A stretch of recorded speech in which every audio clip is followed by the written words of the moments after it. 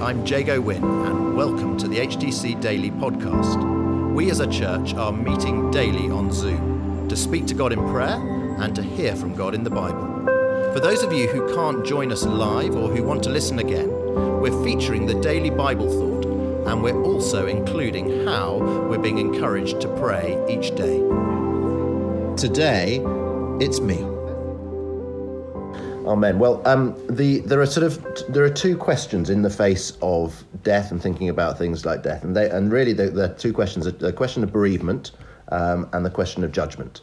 So the question of bereavement is, what about those people who have died? How are they? What's happened to them after death? How do we cope with our bereavement and our fear of death? So that's the sort of first big question, bereavement. And then the second big question in the face of death is judgment. So what about us when we die ourselves? How does judgment work? How does our judgment work?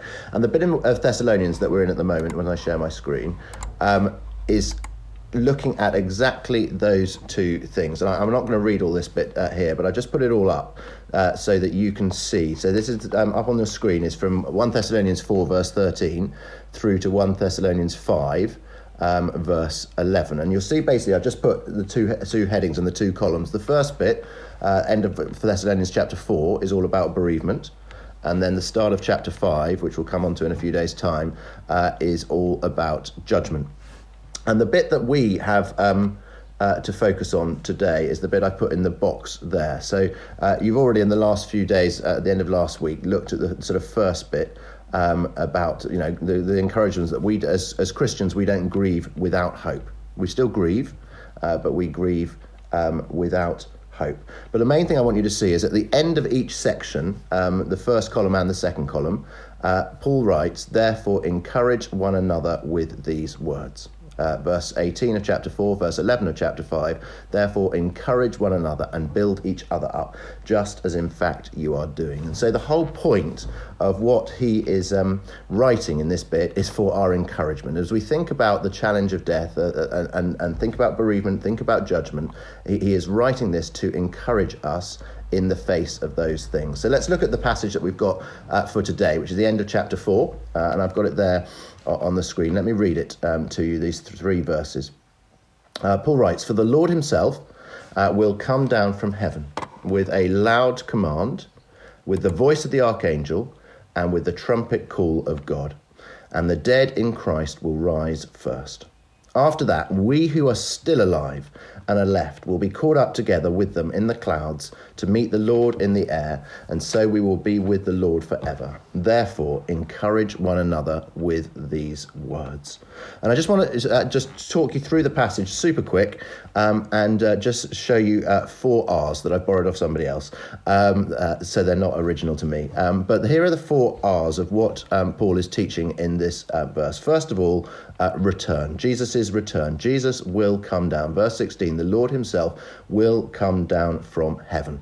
It's totally clear. He will do that. It's not metaphorical. It is real. Jesus will return. So that's the first thing that Paul is teaching. Second thing, if I can get my thing to work, wait a second. Second thing, here we are, is resurrection. So the second R is resurrection. So end of verse 16, "And the dead in Christ will rise first." So people who are Christians, who are in Christ, but who have died before Jesus returns, they will be resurrected. Jesus was the first person in the middle of human history to be resurrected, but that was a foretaste of what will happen for all believers when Jesus returns. The dead in Christ will rise first, so there will be resurrection. Then it talks about rapture.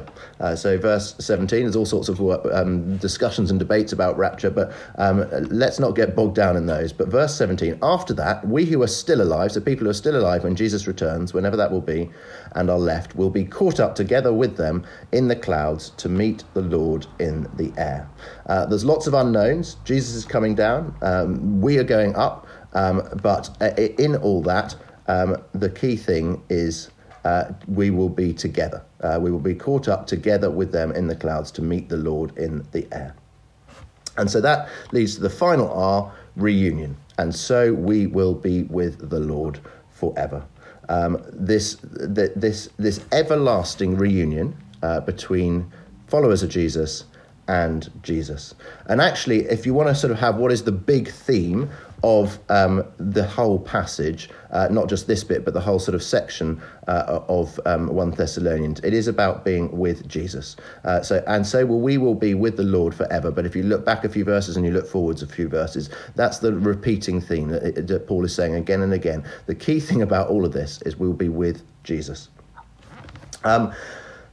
And really, what is the whole point of this? Verse 18, therefore encourage one another with these words. So it's not so much, here's some sort of academic eschatological answers to all your eschatological questions. There may be some things there, but there's other bits of scripture, some bits are unclear. Fine, we can have some debates if we want to, but that's not what we're doing. We're here to say, as Paul said, this is for our encouragement. Encourage one another with these words. So let me give you 3 encouragements from this, and then we're going to pray into them, okay? Encourage one another with these words. Firstly, and this is encouragement about those in Christ who die.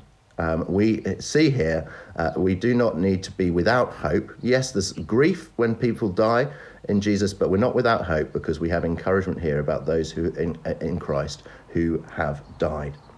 Secondly, we have encouragement as we think about death and face the fear of death ourselves. It was really interesting. A couple of Sundays ago, someone came up for prayer and said they were, with everything that was going on in Ukraine, they were so fearful and so worried in all sorts of ways about what was going to happen, understandably.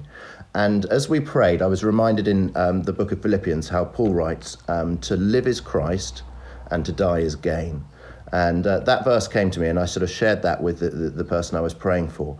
And actually that just simple truth was such a help to him in reducing his fears. To live is Christ and to die is gain. We might think it was the other way around. To live is gain. It's much better if I don't die.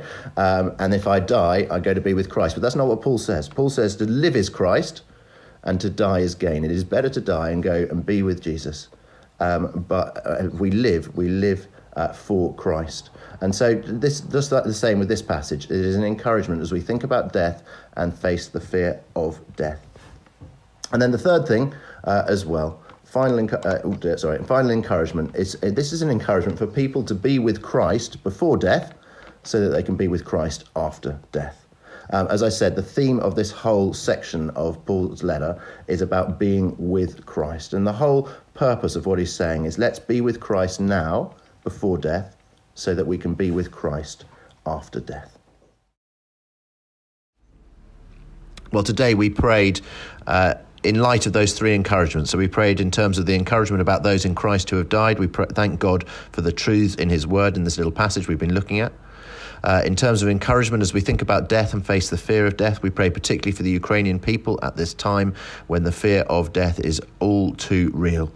And thirdly, in terms of encouragement for people to be with Christ before death so that they can be with Christ after death, we prayed for people to know Jesus and for us as a church in all that we do with Alpha, Breakfast Club, toddler groups, youth, Sundays, the church, even the church weekend coming up, that there'll be people there coming to be with Christ now before death. And we prayed too that as individuals we could be those who point people to Jesus through our lives and through our lips.